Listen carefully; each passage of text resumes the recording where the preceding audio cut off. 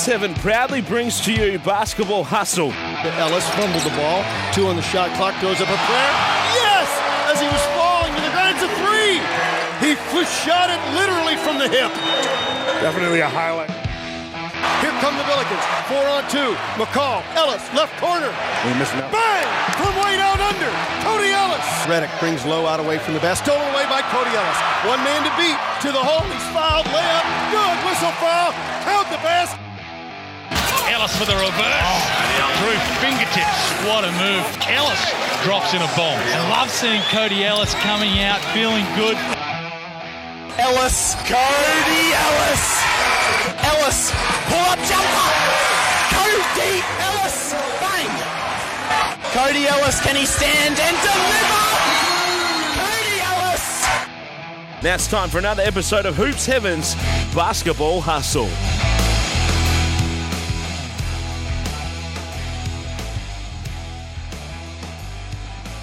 Hello and welcome. Hoops Heaven's Basketball Hustle, and round 1 in the NBL is in the books, but almost all that everyone's talking about is the Adelaide 36ers, and they haven't even played an NBL game just yet, Cody. So we'll get to their historic performance beating the Phoenix Suns. We'll get through all of the action in what we saw in round 1 of the NBL. We'll have a look to round 2 of the NBL. We'll get to our awards. So we've got the Galen Award, the Damo Award, we've got our Player of the Year Award. We've got some big names helping us out with those. But the men you have all tuned in to hear from, I'm Chris Pike, but my co-host, excited by what he saw across the weekend, I'm pretty sure. Cody Ellis, what springs to mind when you first think of what you've seen over the last few days? Oh, how good is it to have basketball back? No, look, just an amazing round from top to bottom in all the games. And then obviously seeing Adelaide go over and do their thing in the States, as well as the Opals getting it done. So, yeah, just an awesome week of basketball. It sure was. We'll get to all of it shortly, and we're here thanks to Hoops Heaven. So if you happen to be in Perth, go and check them out on Murray Street in the Perth City. And if you live anywhere else, or if you do live in Perth and you just want to go check them out online, head to hoopsheaven.com.au. We couldn't be doing this without their support, Cody, so we thank Jason and his team immensely. Now, we've got a big show. We're going to hear from Scott Ninnis because he's going to be announcing our winner of the Galen Best Team Men Award each and every week. But what a perfect time to catch up with him because his Adelaide 36ers did something quite remarkable on Monday morning our time, and not just the fact that they beat the Phoenix Suns, that's a remarkable feat, on its own, but the way they did it, they almost did it playing an NBA style of game. They shot the 3-ball unbelievably. I mean, I think everyone watching would have thought that they caught fire early and probably can't keep this going, but they did. 71 points in the first half, but they kept it going. I mean, they still had another 63 in the second half, and they ended up winning the game 134 to 124. It was a remarkable showcase, but a remarkable show of what the NBL is capable of and how far this league has come, that a team from here can go over there and do that against a Phoenix team that, is star-studded. Have a look at some of these names. Devin Booker, Chris Paul, Cameron Payne, Mikal Bridges, DeAndre Ayton, and some guys that we know pretty well, Torrey Craig and Jock Landale. They weren't playing a bunch of duds either. What did you think of what they did? Oh, it was amazing. It was, I think that's how CJ's recruited, is that's the kind of style of play he wants to play in the NBL. And, obviously going over and doing it on an NBA court and in front of the world, it was very special. And look, you're right. I think the fact that Phoenix had their full roster available and played, look, they didn't play their 35, 40 minutes like the superstars usually would, but they were still out there. Damn. They were still out there, still had a full squad, and Adelaide took it to them and, kind of put, I think, the league on notice, which is awesome. Absolutely. I mean, take a look at the three-point performance from the team. So they went 24 of 43 as a team. Craig Randall went 9 of 17. Robert Frank, 6 of 10. Antonius Cleveland, not a renowned shooter, he still went 3 or 4. Daniel Johnson, 2 or 3, but unfortunately he got hurt early in the third quarter, so I hope that he's not too bad. Sunday Detch hit another couple. So Randall ended up with 35 points, Frank's 32, Cleveland 22, DJ 15. Kai Sotto had some good moments, especially after DJ went off, and had 11. But Mitch McCarron, unbelievable, setting everybody up, 16 assists. Gee, it was exciting to watch. Oh, it was. It really was. And look, I'm sure when we talk to Scott about this, that he'll be just as nervous as I'm sure everyone in Adelaide is of the imports, possibly not even getting back on the flight back to Adelaide. I think they definitely showed that they belong on an NBA court. Is it a real possibility that you think they get signed? I'm not sure. It's a fairly quick turnaround. I think they play Oklahoma Friday morning our time. There you go. And then I'm sure they're straight back on a plane back to here. Yep. So, look, I'm not 100% sure. It's the NBA. They can work fairly quick. So if a team is really after them, then I'm sure that it can happen within a few hours, really. But who knows? I'm sure there'll be lots of Adelaide fans hoping that they lay an egg against Oklahoma and all three of those guys come back on the plane with them. We'll talk to Scott about it a bit later as well and get his thoughts, and I'll get your thoughts on what will happen against Josh Giddey and Oklahoma City on Friday as well. Before we get to the NBL action from round one, the Women's World Cup wrapped up on the weekend as well, and what a sight it was to see Lauren Jackson light it up in the bronze medal game. The Opals come out and win the bronze medal. I'm sure they were disappointed not to be playing for gold, but fantastic performance in Sydney at home to still take out the bronze. And obviously USA proved far too good for China as well to win gold. And an amazing sight as well to see 15,895 people at that final in Sydney, and over the week 145,000 people turned out. That was a great result and a great tournament overall. Oh, absolutely. They were unbelievable tournament. Obviously very upsetting that they couldn't go and face the US women in the gold medal game, because that would have been a heck of a game, I think. I think just the way the girls were playing defense the whole tournament would have really shook that USA team, and it was amazing to see, you know, the GOAT Lauren Jackson do her thing in that bronze medal game, and it was really cool to see the whole bench get around it, and you know, obviously the last time she'll pull on the green and gold, and I was watching it, and she had those 2 free throws to get her 30 points, and I was watching on Fox and the Fox KO. That's right, I did. Yes. So I was not happy with that. So looks like it's going to be KO from now on. But you know, just missed a historic moment in basketball history, but that's okay. You know, that was amazing, and to see the turnout, the crowds at every single game was great. Yeah, that was fantastic, and good luck stopping her in the WNBL this season too. Yeah, good luck. I mean, I felt sorry for everyone having a garter in the NBL 1, so I feel sorry for the same in the WNBL. At the same time, it's going to be a lot of fun watching. So the WNBL season tips off in about a month's time, so make sure everybody gets around that. But let's turn our focus to the NBL now, Cody. We saw round 1 tip off over the weekend. We saw our first 5 games of action and some fascinating results, some big performances. We'll get our votes from Matty Knight later on about who stood out from him as well. I want to start with the Southeast Melbourne Phoenix, though, with you, because on paper they had no rights to beat the Tasmania Jack Jumpers on Saturday in the season opener. They didn't have Ryan Brokov, didn't have Joe Chi yet, who's not in the country. Trey Cal, Gary Brown, their 2 imports, are still out injured. Mitch Creek hadn't played a preseason game, so he had no right to come out and play as well as he did. But they were terrific. The Jack Jumpers not so much, but with Kyle Adnam leading the way with 30 points, that was a performance full of heart from a team that didn't always show that same spirit probably last season. Yeah, not at all. I think, especially towards the end of the season last year, you didn't see that at all. Until they ended the Wildcats season. Well, yeah, exactly. So, but they had something riding on that one for sure. So, no, look, seeing Kyle Adnam step up, as he always does when there seems to be injuries. You know, it seems to be a team that's been riddled with injuries the past, season and a half. And, whenever you've got 4 or 5 guys out, he seems to be the one to step up. And he certainly did that. 30 piece, 6 or 9 from 3. Tassie didn't really have an answer for him. And I thought he did a really good job of just controlling the tempo and controlling the game. And Creek looked like he was running in mud late in that fourth, as you can imagine. That's fairly standard when you haven't really played a game. Happy with his blonde hair?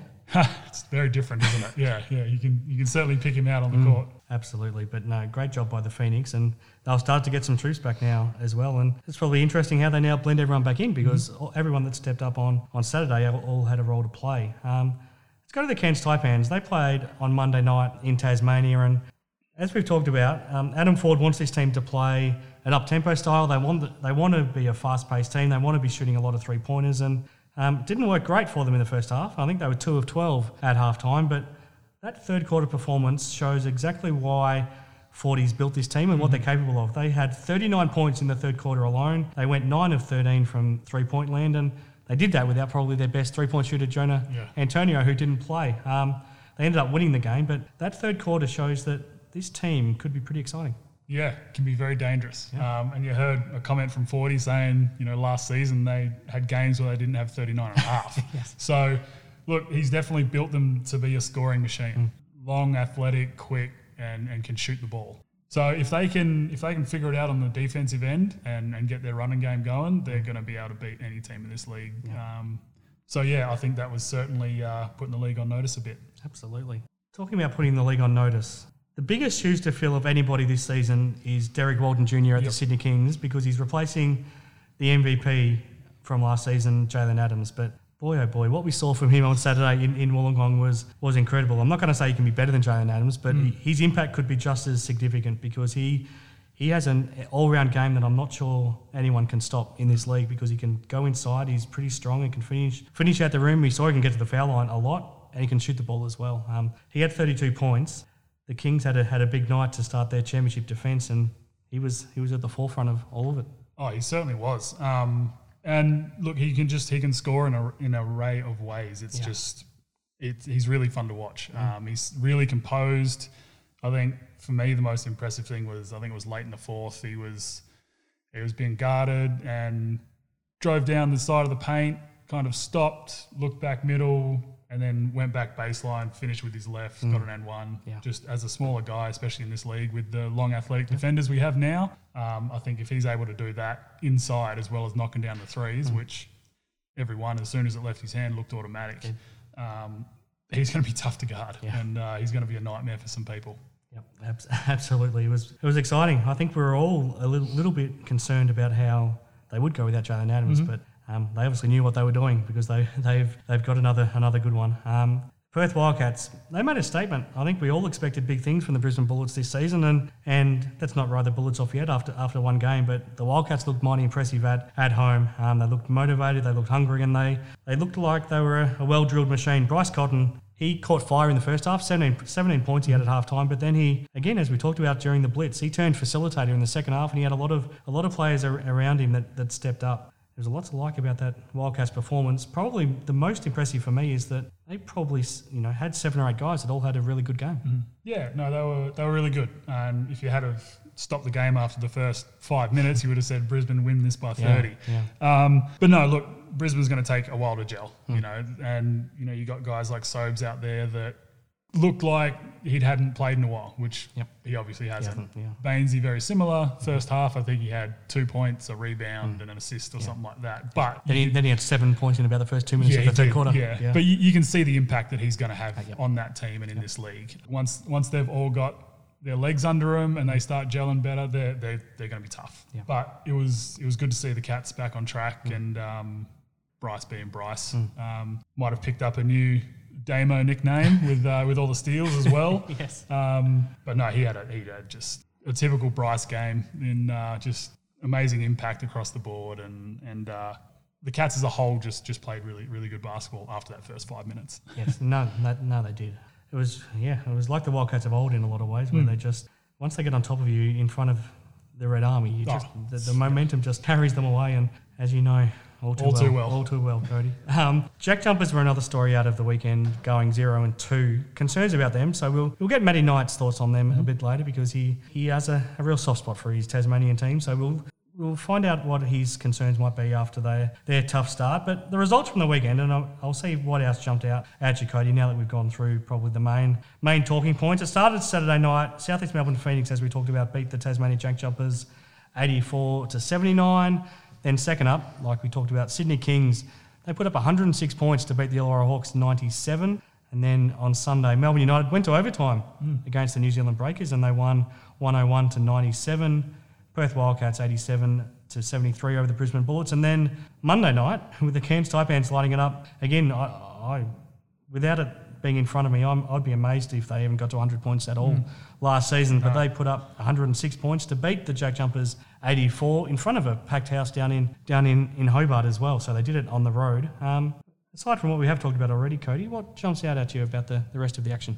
Oh, look, I guess the one game is probably the Melbourne and New Zealand game.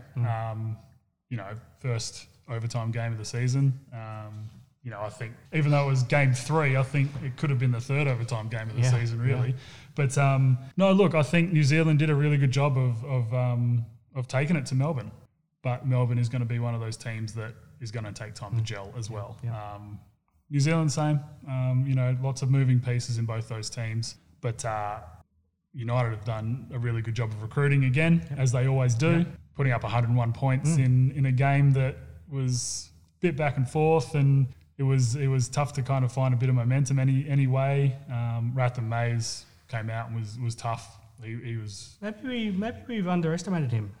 Maybe he didn't get to play as big a role because Tyler Harvey had the ball so often last year with the Hawks. But now with Shea Ili not there with Melbourne at the moment, he had the ball in his hands a lot, and he did well as a point guard because he still had 9 assists. But he showed he could score and shoot. 33 points, 9 assists. You would take that every day as your import point guard, and we probably don't expect him to start once Shea Ili comes back. But maybe he should.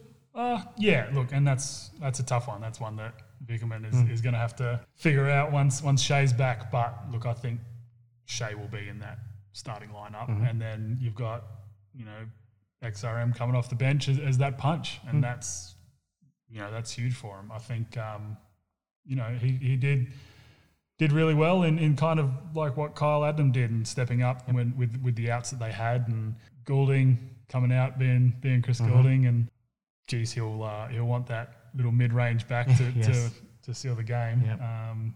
I thought that was down. As soon as it left his hand, he was wide open. And should have he just taken the 3 because he was shooting so well from 3? Obviously, in theory, the mid-range shot should be a bit easier, but maybe he's a better 3-point shooter. Yeah, possibly. I think he was probably more open than he thought he was going to be. But look, they ended up getting it done in overtime. And look, I think again they're going to be a team that's tough all season. Look, really impressed with New Zealand with the way they came out, and they'll be looking forward to getting back home and in front of their home crowd, and I'm sure that's going to be a lot of fun. Yeah, absolutely. We'll talk about that a bit later when we get to our preview, because on Friday that's going to be quite the event. I'm pretty excited about that. A couple of other players I wanted to mention. I wanted to get your thoughts on Lachie Dent, who came out and he gave the Hawks a chance against the Kings on Saturday night, and I was thrilled for him. I watched a lot of his NBL 1 games at the Brisbane Capitals this year, and he did that sort of thing at the NBL 1 level where he went through periods where he just couldn't miss. He would just knock down 3-point shot after 3-point shot, but it's a totally different thing to then come out and do it at NBL level.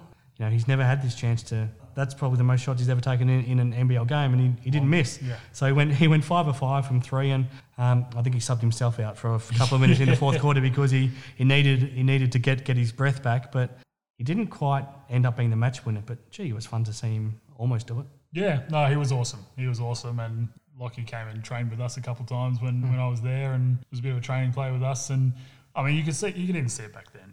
He's one of those guys that is just full of confidence, and like you said, it's a lot of these guys coming in from the NBL 1 seasons that they've had just riding the confidence of that season, and it's really cool to see.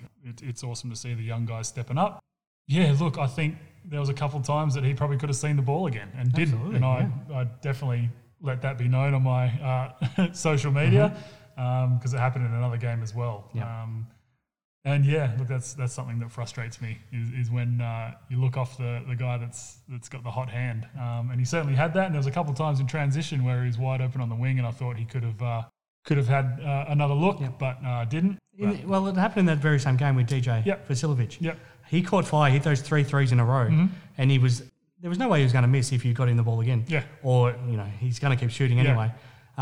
Why don't we in this league go back to guys when they're hot? We just don't see guys go off for 40 and 50 points, even though they're capable of it when they catch fire. Why don't we? I'm not sure. It's something that's very frustrating. And look, it's not just this league. It's leagues everywhere. Yeah. Why did it used to happen?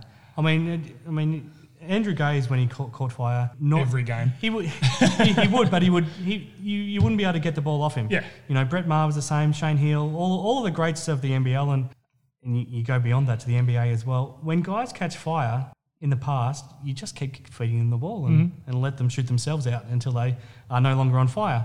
but it doesn't happen anymore. I mean, any idea why? Yeah, no, it doesn't happen as often. And look, it's one of those things that you don't want to be stuck in mud looking for the same thing over and over, because defenses know how to adjust better now, right? So DJ hits 3 straight threes and all of a sudden you've got someone sitting in his pocket and it's tough to get him the ball again, right? So I think the big thing needs to be running plays for them, but at that point they've got to realise that it's not going to be for them. It's going to be for the guy screening or, he's going to kick it and hit the pop guy or something along those lines. But I think they need to be more of a focus when they've got the hot hand, even if it's to be a distraction. Because, like I said, the defense is key in so much after someone hits 2 or 3 shots in a row. Well, and you almost want them to come and double team him because that frees up the rest of your offense. Exactly. And there's weapons everywhere on all these teams now. But, it's tough to do that. It's tough to throw doubles at players because everyone can shoot now. It's just the way basketball is. So, look, I think that needs to be a bit more of a focus. Definitely looking to the hot guy. In the case of the Hawks, how much of do you think it's Jacob Jackamus that should have instructed his team to keep feeding Lockie Dent, and even George King as well, who was shooting really well? He went 4 of 6 himself. Or is it up to Tyler Harvey and Justin Robinson, who for the night they went 1 of 16 from 3? Did they need to stop shooting and give it to the guys who were shooting well? Yeah, and look, one of the examples that I was talking about with Lockie was Tyler Harvey down the middle in his usual little floater that he usually makes. So, and that's something that is just automatic.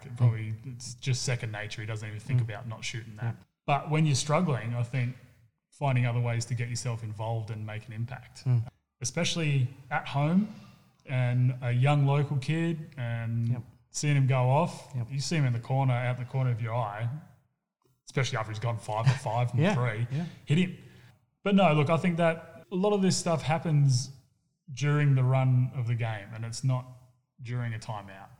So I think it needs to be more on the point guards, and the point guards need to be able to read and figure out that he's got the hot hand. He's just made 2, 3, 4 shots in a row.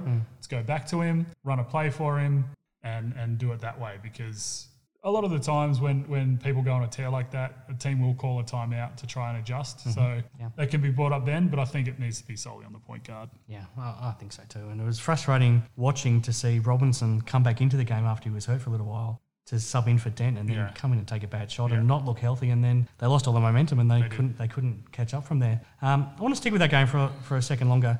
I had a lot of fun watching Justin Simon enjoy himself playing against the Hawks in Wollongong for the first time, but I also enjoyed Wani Swucker's game as well, because he got his wish to have the ball in his hands a bit more and to show a bit more of his offensive flair there for the Hawks as well. Both those guys, I think, will fit in really well at their new teams, and it was fun watching them against their old sides. Oh, for sure. And look, Wani, I think this was probably a good move for him, moving down the road.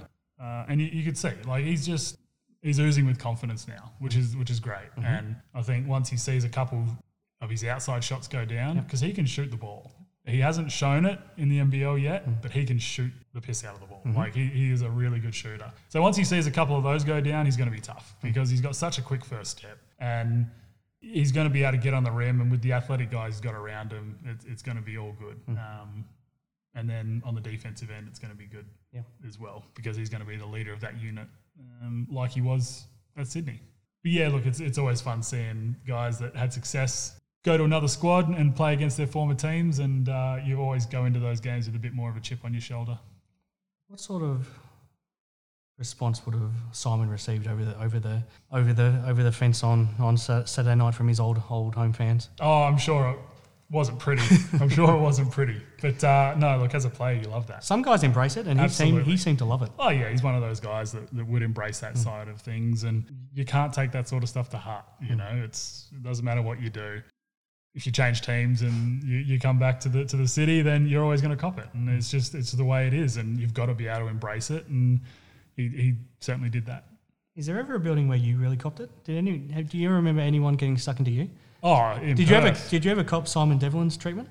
No, not really. But I copped it here in Perth a lot. So, and I noticed Simon Devlin even got stuck into Aaron Baines, and they had a bit of a chat a chat on Sunday, which is, I don't know if it's a great thing or not, but it's It's entertaining nonetheless. Yeah, no, the camera caught that one, didn't it? So look, I think it's one of those things. You know, obviously with my family ties to the Wildcats, I certainly copped it the most here, and yeah, that's fair. But you know, it's all part of it. It's all part of the fan experience. It's all part of the some of it probably come from some of the Ellis family, did it? Probably, yeah, exactly. They just masked their voice a little bit, and I'm sure they were the ones spitting slurs at me more than anyone. So. All right, Cody, I think that pretty much covers what we saw in round 1 of the NBL, but we've got our awards to dish out. So we'll get our Best Defensive Player award from Damien Martin again this season, and when we come back, we'll have a chat to Matty Knight and get his Player of the Year award votes for round 1, and also Scott Ninnis from the Adelaide 36ers will get his Best Team Man, the Galen Award winner for this week, and we'll get his thoughts on what he saw from Adelaide as well, because I'm sure he's feeling pretty good about things right now. So when we come back, we'll get into our awards for round 1. Sounds good.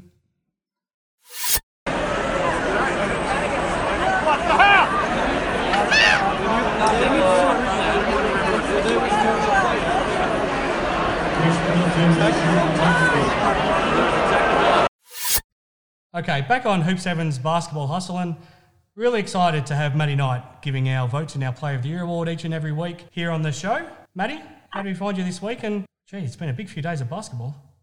It's been a great way for the NBL to start the season. A lot of close games, and then you got Adelaide knocking off the number 1 seed in the West over in America. So it's a great week for the NBL. Did you ever think you would see an NBL team go over and beat an NBA team, especially one as stacked as that Phoenix Suns team? Yeah, no.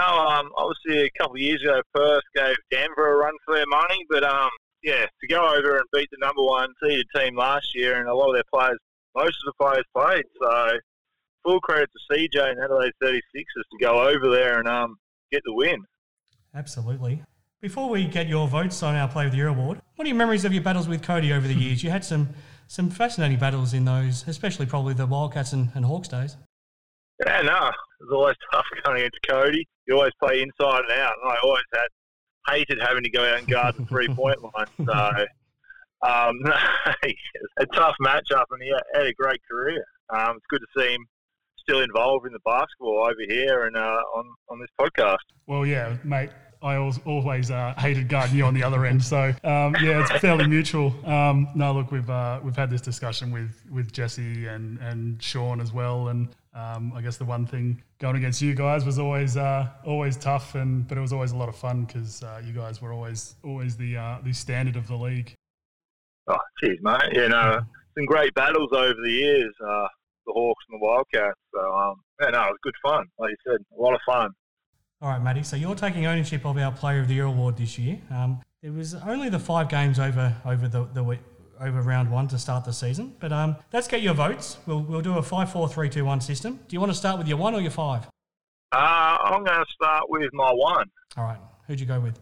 The young kid, even though they didn't get the win, the young kid from Illawarra, Lockie Dent. He almost single-handedly got Illawarra a win. Yeah, he did. To come in such a big game and have how many points he had on a high percentage shooting clip. I think they even had Justin Simon move to him to try and stop him, but that didn't stop him. So to see a young kid like that in such a big moment step up was amazing. No, great call. And it's great to give someone like that the acknowledgement as well. So I like it. Who'd you go with for the 2 votes? 2 votes, Majok Dang last night. He really turned it for Cairns. He's a veteran now. He's been in the league for a while, and he really got Cairns moving last night. And like you told me, they're going to shoot 45 threes, and they definitely lived up to it.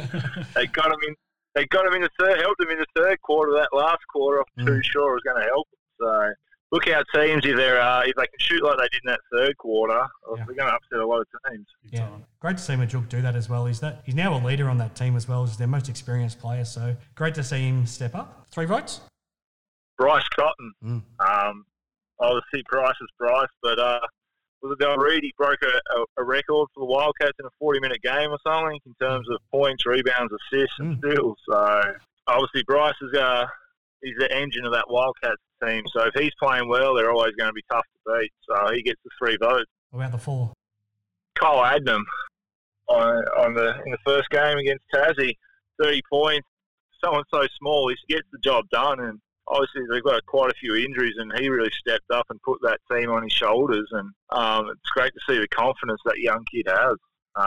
Hopefully he continues that on when they get a few players back. But for him to come out game one like that and shoot the way he did and run that team, it's really going to help.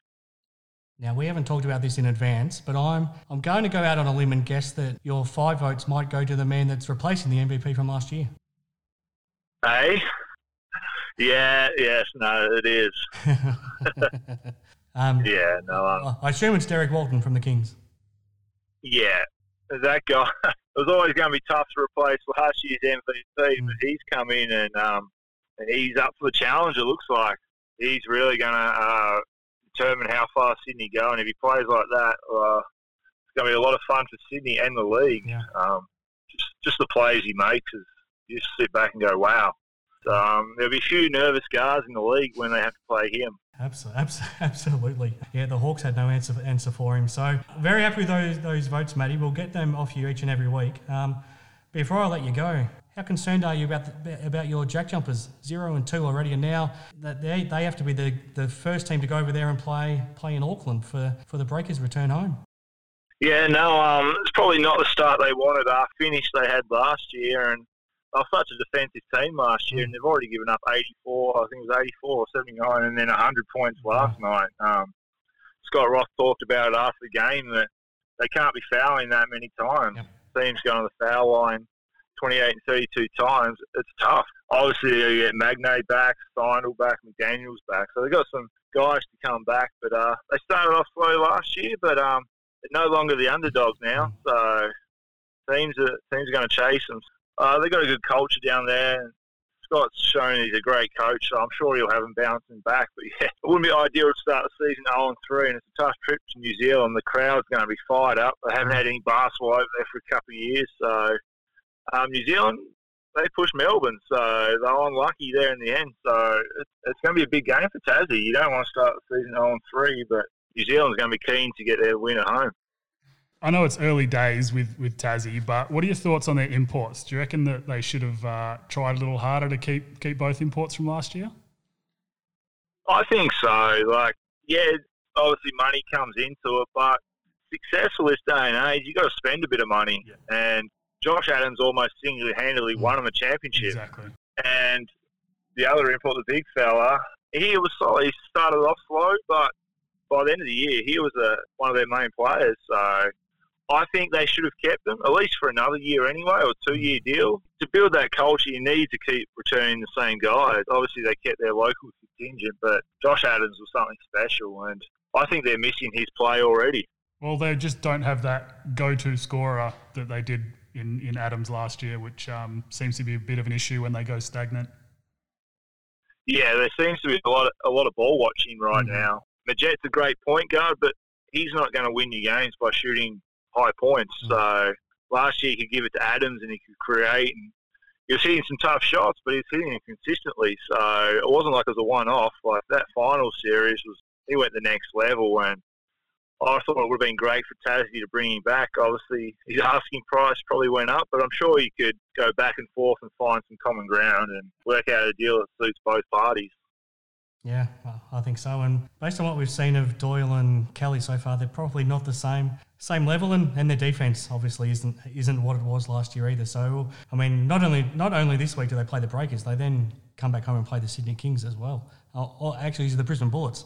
They got the Brisbane Bullets, who are still looking for a win too. So it's going to be fascinating to follow them, but it's also going to be fascinating to follow your votes each and every week, Matty. So thanks for what you did in round one, and we'll do it again next week. Sounds good, fellas. Have a good one. Thanks, Matty.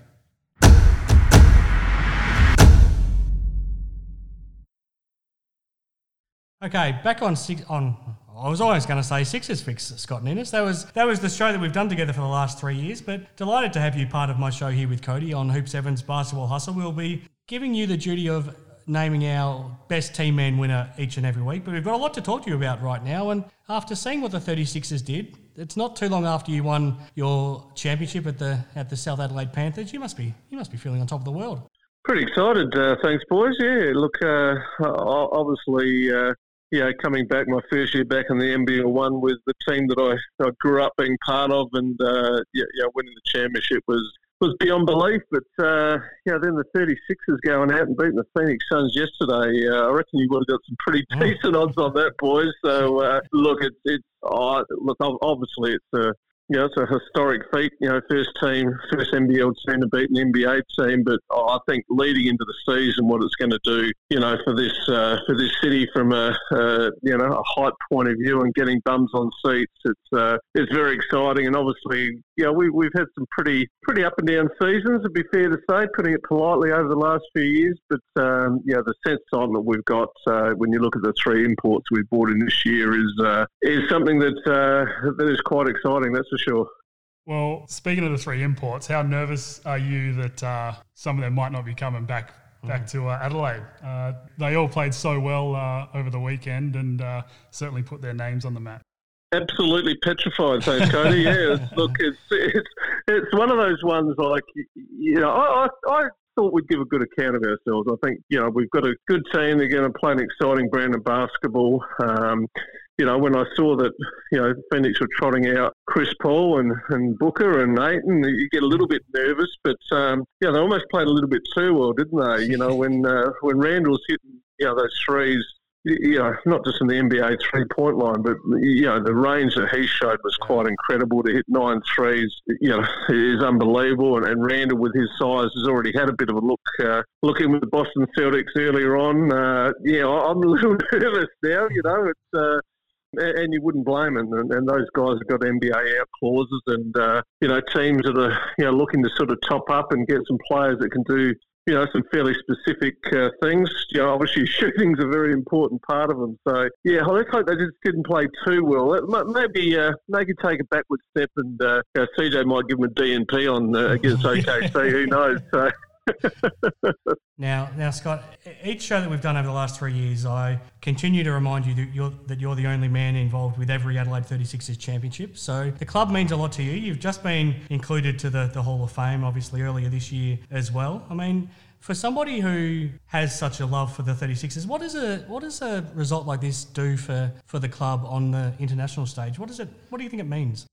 Well, I think it's a bit more than that, mate. I think what it does for Australian basketball in general, it shows that, there's a lot of us that, have been involved with basketball for a long time. And, we know that, when you talk about the absolute top flight players in the NBA, that they are in a league of their own. But, the further you get down the bench, there's not a lot of difference. And we've seen that with, NBA players that have come out and played in the NBL that perhaps haven't done all that well, and obviously there's a lot of guys who now are going from the NBL to the NBA. So you're not talking about a chasm in talent. So I think what it does is it really stamps the legitimacy of Australian basketball, and I think that's obviously exciting going forward. I mean, who knows? We might be able to drag an NBA team out here for a pre-season game at some stage. But I think it really does legitimise Australian basketball and NBL and what's happening here over the last few years, and it is very exciting, obviously. Now, Scott, a lot of change on the NBL TV commentary side of things coming into this season, and a couple of our old mates on the show, Sean Redditch and Alex Loudon, haven't made the cut. But in Adelaide, how did Brett Maher get chosen ahead of you? It was beggars belief, mate. Like, you just got to wonder. I reckon he might have just pipped me with his career, just slightly. Three Olympics and captain and finals MVPs. But no, it's exciting. It's my ambition now is to plough him full of red wine in the sponsors room before the game, and anything could happen during the game. But no, it's good. Brett. I'm biased because he's my mate, but I've always felt that he's, I know what the research he does when he does any sort of commentary gig or emceeing or anything like that. And when you listen to some of the clowns that have been trotted out in the commentary over the last decade or so, you sort of scratch your head and wonder why, someone like him, hasn't been a more regular, commentator. But no, it'd be great. We know he'll do a good job, and it's very exciting. Before we have a look at what happened in the NBL this past weekend, Talk to me about your NBL 1 championship at South Adelaide. Your first season back at the club that you grew up playing at, your dad had a strong history at. What did it mean to you to win that championship? Obviously, Cody knows what it's like to win a championship at his local club, doing it with his dad a couple of years ago. Talk me through that whole experience. Oh, look, it's a weird one for me, having been out of the game from a coaching perspective for so long. So, my last coaching gig was with the 36ers in 2010. So it's been 12 years since I've coached at any level and 18 years since I've coached in what is now the NBL 1. So I didn't really know what to expect. I mean, I was confident that, what we'd implement, would work. We really had only, 2 changes to a team that finished 9th and went 7-11 last year. Now, it did help that one of those changes ended up being best player in the competition. To be fair to say, that helped. But that, once again, that, as you know, recruiting is part of coaching, and to get someone who we knew was familiar with the league in Jeremy Smith and knew was a great teammate and a ultra competitor was fairly exciting. So once again, I didn't know a lot about the competition. I didn't know a lot about my own team, but as we sort of got further and further into the season, I knew we had a group that would never give up. Even when we found ourselves in holes, we just continued to just chip away and had a never say die attitude. So, we finished in 3rd position. We had to play Forrestal that, everybody predicted would win the championship this year. Daniel Johnson played for them, and we know what he's capable of at an NBL level, let alone on an NBL 1 level. And, we managed to beat them twice on the way to the championship. So, I guess my charter coming back in this year was to get the team back in the playoffs. Not just this year, but every year. And the good teams do that. The good teams, don't ever seem to bottom out. They always make the playoffs and always give themselves a chance. To win the championship in the first year was just beyond belief, and it's finally sunk in now. The club hasn't made. It's made the playoffs twice in 24 years, and it's been 25 years since we won a championship. So, this is the first year we've made the playoffs since 2008. I think the enormity of the achievement is sinking in. And as you said, to do it with a club that I started playing for when I was 11 years old and finished playing, played my last game of basketball ever when I was 33. My dad was part of championship teams of South Adelaide back in the 60s before basketball was even trendy. It was, just astonishing. And, we had a bunch of, I guess the emotion it generated within the club and to get some, past players and coaches back, through our playoff campaign, Don Shipley and Ken Cole, both ex-36er coaches and had been involved in South Adelaide, to see, people like that coming back and the pride that they took in seeing us win, it's something that's very, very special. It's something that, I've been very fortunate to be involved in a lot of successful teams, but this one is right up there. Well, you've gone 1 for 1. Did you think about hanging them up after that and just leaving on a high note? Absolutely, mate. Mic drop, down, walk out the front door, never to be seen from ever again. Thanks for coming. It's the absolute ultimate. I signed a 3-year contract. I wish I'd just done it year by year now, and I just would waved off, like give them the clean wave as I walked out the door. But yeah, look, we set a fairly high standard for ourselves now, and we're pretty much underdogs. Well, not pretty much. We were underdogs in every finals game we played this year, and one of the Forrestal games, we were $4.50 underdogs. Now, I'm not sure in a 2-horse race how you do that, and it's probably lucky we're not allowed to bet on basketball, because I might have had $1 or $2 for that. But we've set a standard now, and I guess what I'm saying is we obviously won't be underdogs next year. We'll be the ones that have a bullseye on our back, and we're going to hold I guess our exit meetings this week with the group, and I would expect won't be a lot of change. But once again, you can't sit and rest on your laurels either. I mean, we need to get better. We weren't the tallest team in the competition, and we weren't the most athletic team by any stretch of the imagination. So they're areas that we will look to, tinker with and try and put, a few extra pieces of the puzzle and, try and do it all again next year. Now, Scott, your involvement in the show this year is going to involve picking the best team man each and every week from the NBL. So we called this award the Galen Award last year in honour of Galen Young, a Perth Wildcats championship winner who unfortunately passed away far too early, but we thought he epitomised everything that this award was meant to be about. Last year our winner was Antonius Cleveland, and you've now got him there in Adelaide. So the idea of this award is to go probably to the guy who helps their team win, not necessarily by having to score the most points or doing all the flashy things, but the guy that has the biggest impact on their team winning. Now, I don't know how much time you've had to think about your winner from round one, but from what you saw across the weekend, does somebody jump out that you might like to throw out there? Oh, look, as a little guy myself, and 6'2", I guess in the normal world is we're actually fairly tall in normal life, but as you know, on the basketball court, absolute short asses. So I'm always a big rap for the little guy. I thought, what Cole Adnam did was pretty special the other day. And people, I don't think they write him off, but every time he gets an opportunity to dart, through injury and whatever, he always seems to elevate his game up another level. And I really liked what he did the other day. No, I think that's the perfect choice. If I had to pick somebody out that I had to choose, I think he would have been the guy. I mean, they were missing 4 of their probably best 6 players, and he stepped up and they beat the grand finalists from last year. So I think that's a great call. Do you have any memories of Galen Young before we let you go, Scott, now that you're going to be announcing this award in his honour each and every week? Oh, yeah, absolutely. Yeah, he was, he's the sort of guy you wanted on your team. He just, we've all had players that, everyone looks at the Bryce Cottons of this world and you take it back to the era that I played in with the Andrew Gazes and the Brett Mars and I use those 2 guys as an example. Those guys had people like Warwick Giddy and Robert Sibley, and here in Adelaide we had people like Rupert Sapwell and guys that just did, you don't win without those guys. The superstars are the one that's going to get all the accolades, but those guys in the background that, do the 1%ers and not necessarily always the stuff that shows up in the stat line are, absolutely worth their weight in gold. And, Galen was the sort of guy I would have loved to have had on my team, that's for sure. No, that's why we've got you to do this award this year, Scott. So it's something we're looking forward to catching up with you each week to get your nominees. And it's good to still be working with you this year after what we've done on Sixers Fix the last 3 years. We'll wait and see what the 36ers are doing on that space and see what we're doing this year, Scott. But for now, thanks for joining us, and we'll do it again next week.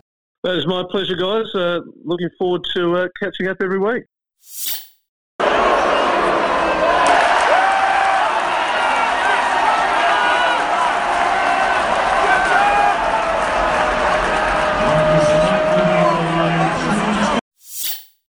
All right, Cody, back here on Hoop 7's Basketball Hustle, and it was good fun to catch up with Scotty and Maddie and to get their awards for this week. You happy with the men that they picked out? You happy with Maddie's 5-4-3-1, and you happy with Kyle Adnam as the Galen winner for this week? Yeah, absolutely. I think so. I think Maddie hit all the votes on the head. I'm glad he put Lockie Dent in there. Yeah. I think he certainly deserves some recognition, and I think the only one really that missed out was Rathan Mays. But look, it was a good round all over, so it was always going to be hard for him to pick just 5 guys out of that. But no, I think they were all spot on. And then, I'm very happy with Kyle as the Galen Award for this week. And Scott was remarkably lucid as well. He hadn't quite dug into that bottle of red just yet. Yeah, not quite. Maybe we'll call him a little bit later next week and get some more juicy stuff out of him. What you do need to do is go on one of his premium wine tours over in Adelaide next time you get a chance, Cody. Absolutely. All right, so let's get into round 2, Cody, and it starts on Thursday night back in Wollongong. This is a fascinating game. So the Illawarra Hawks need to bounce back and win, but they're up against the South East Melbourne Phoenix team coming off that win against the Jack Jumpers. I don't think they'll get anyone back. There's still no Joe Cheese, still no Brokoff or Cal or Brown, but they didn't need them last week either, so this will be an interesting one. Yeah, it will be. And look, I think Illawarra was a step ahead of where I thought they would be. Yep. So I think this will be a tough one. Again, like we said, Phoenix looked like they showed a lot more heart than they did towards the end of last season, this round. So, look, I'm actually really looking forward to that game. I think it's going to be a tough one. Phoenix have kind of had the Hawks' numbers in the past year and a half. So it'll be interesting to see how it goes because they've both got a bit of mix-up in their squads now, so a bit different. Look, I think I'm going to have to go with the Hawks for that one. It's tough to see them losing 2 home games in a row to start the season. And in fairness, you almost feel like if they were playing anyone but the Kings on Saturday night, they'd probably almost win that game. Yeah, for sure. And I think they would. They would. But, you run into the champs and, they're running high. And, that was certainly a tough team to run into. But, look, Phoenix going to take it to them. They're definitely going to take it to them. So it should be a good game. Friday night gets underway at Spark Arena in Auckland. We haven't been able to say that for a long time. It's going to be so exciting to just see how passionate and thankful everybody is to be in the building again. I mean, I think it's sold out. There's going to be, I think it holds just under 10,000 people there, so it's going to be packed out. They're going to be cheering for their team. They're going to be so excited to see the team in pink. I think pink's their home uniform. I think so. Oh, they were in pink. Or it might be light blue. Yeah, it might be. Either way, they're very, very fluorescent. Love them. I love them. No, they're great uniforms. Breakers have always had some great uniforms over the years. They do a lot of things right. I'm sure they're so excited to be back home and playing in front of those home fans. You're someone who's been away from home for a long time. Mm-hmm. What would the feeling be like to come home for them and to be playing in front of their home fans after, especially the guys that have been there for the last 2 years? What's that feeling going to be like? Nerves, anxiousness, excitement, just everything. It's look, I think I'm excited and I'm not playing the game. So look, I think it's going to be a heck of an event. New Zealand, like you said, do a lot of things right. So I think it's going to be, they're going to put on a show and then the game's going to be awesome as well. Look, I wouldn't want to be Tassie, to be honest with you. I think it's rough. It's rough that they have to go into New Zealand as their first home game or first away game for them. And I think New Zealand do get the win on that one, purely riding the wave of emotion. You're right. It's absolutely horrible timing for the Czech Jumpers, isn't it? Not good.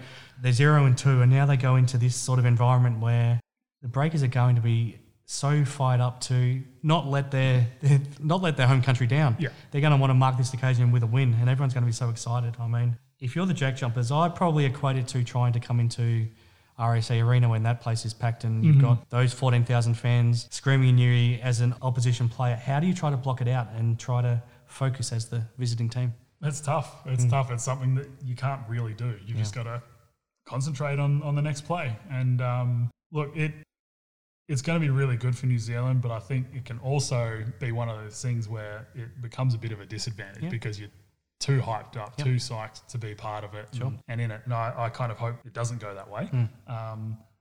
But look, I'm upset that Abercrombie isn't going to be out there playing because I think the reception there would have been awesome. But he's going to get his own homecoming all by himself, which I think is fairly well deserved. The good thing about the way his injuries panned out is that I think he's going to be able to play home games a lot earlier than we expected with his eye injury. He's not going to be able to fly for up to the next 2 months, unfortunately, but he might be able to play home games within the next couple of weeks. Yeah, and that'd be awesome to see. I hope that happens because it'd be... he's that emotional leader on that team. And he might just have an eye patch on. Exactly. There you go. So, no, look, I think this is going to be an awesome game. And like I said, it's going to be a bit of a spectacle over there. And I think New Zealand do get that one fairly handily. I think you're exactly right. It's going to go either one or two ways where the Breakers are too fired up and their anxiousness gets to them, or they can ride the wave of momentum and completely blow the Jack Jumpers away. Second up on Friday, fascinating game as well. So the Sydney Kings back home, they'll raise their championship banner, so it's going to be another big occasion. You'd think another big crowd there to witness it, but Aaron Baines and Nathan Sobey and the Brisbane Bullets come to town and they'll be pretty desperate to make up for their first up loss, and pretty sure they won't be having 24 turnovers again. No, you wouldn't think so. You wouldn't think so.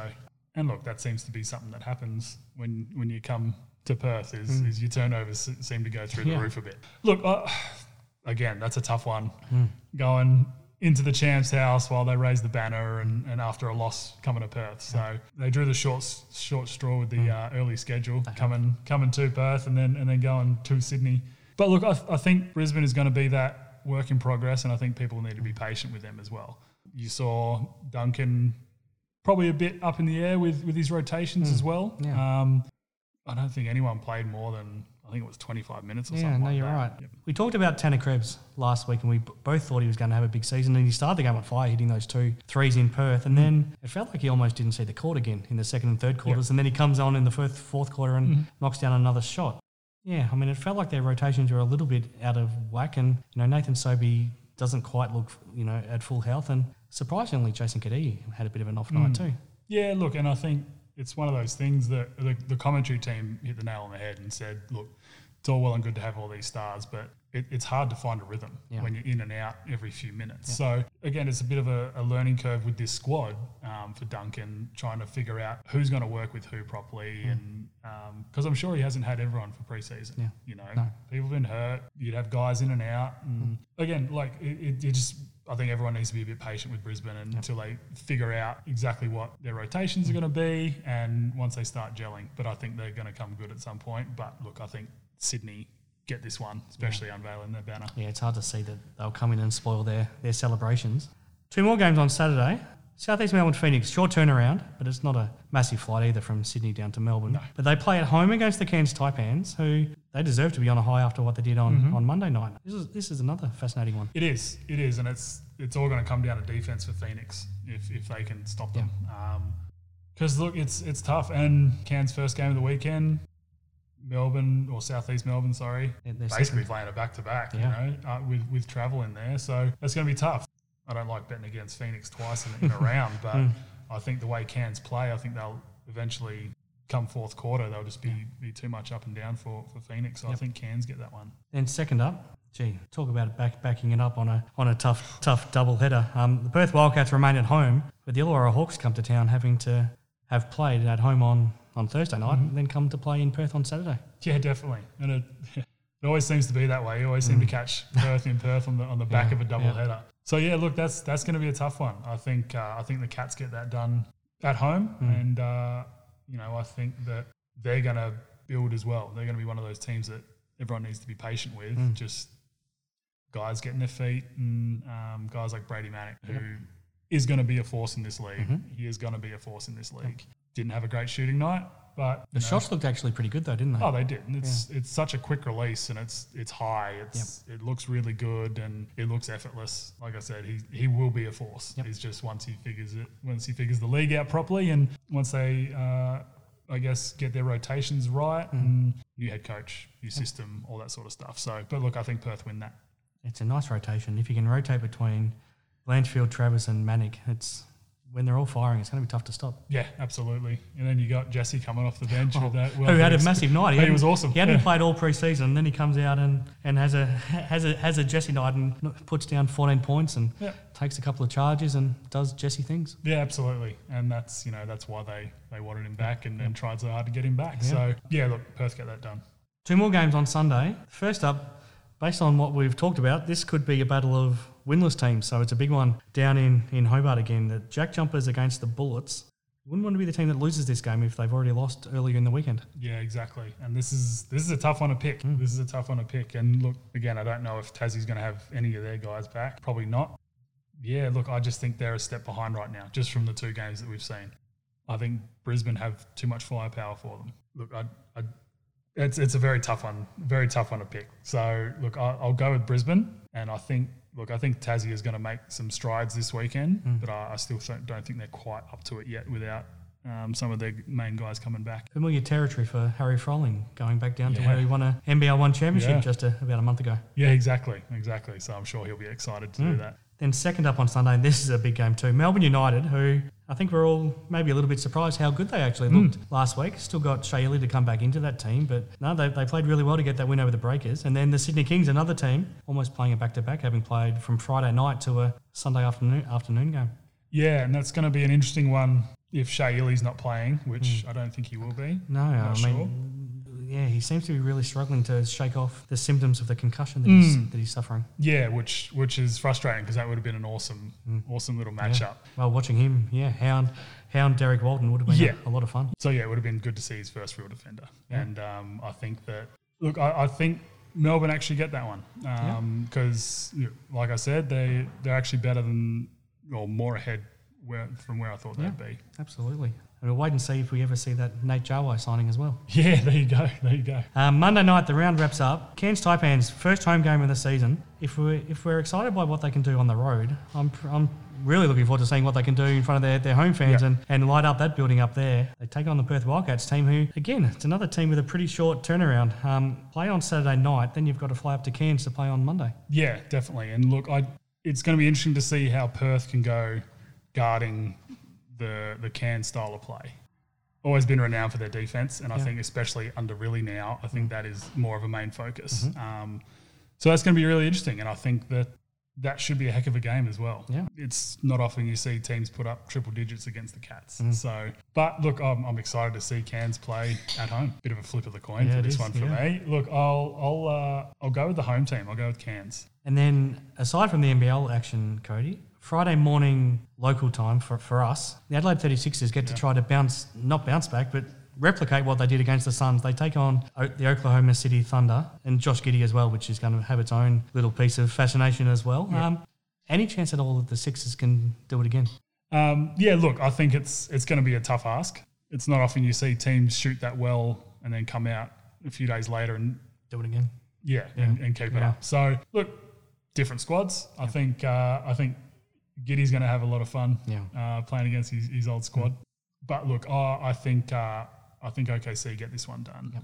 And it'll be interesting to see how CJ uses these guys. Yeah. Lots of minutes and then having a flight back as well. Yep. I think he's not gonna pull any punches by any stretch of the imagination because the competitor in him won't let him do that. Yes. But it's gonna be another fun game, I think. As good as this experience is for them, how does it impact their NBL season when they try to start next week?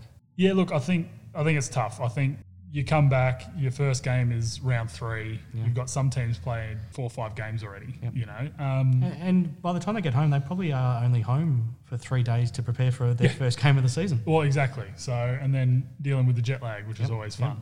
It's tough. It's a tough ask. And look, I think that, you know, as a professional team, you've just got to take what you can get, and you know they'll obviously do all they can to be as well rested as possible, and hopefully they're not just in the normal seats on the way back because that'd be a nightmare. Yes, but, especially if you're Kai Sotto or Daniel Johnson. Yeah, exactly. So, but no, look, I think it does put you at a disadvantage because then all of a sudden you've got to play double headers nearly every weekend just to catch up. So, but look, as a player, that's awesome. That's what you want. You want double headers. So you want to play games and. Look, I think they'll be just fine. I think they'll be fine. All right, Cody. We've covered a lot of ground. It was good to catch up with Scotty Ninnis and Matty Knight as well to get their awards underway. It's great to get your thoughts on everything as well, and even more thankful to Hoop 7 for making this possible once again, Cody. We'll see how round 2 pans out. We'll be back next week to wrap it all up. I'm Chris Pike, and I'll sign off and leave you with the final words. Looking forward to another good round. It was a great start to the season, and hopefully it can continue that way. And then, good luck to Adelaide against OKC.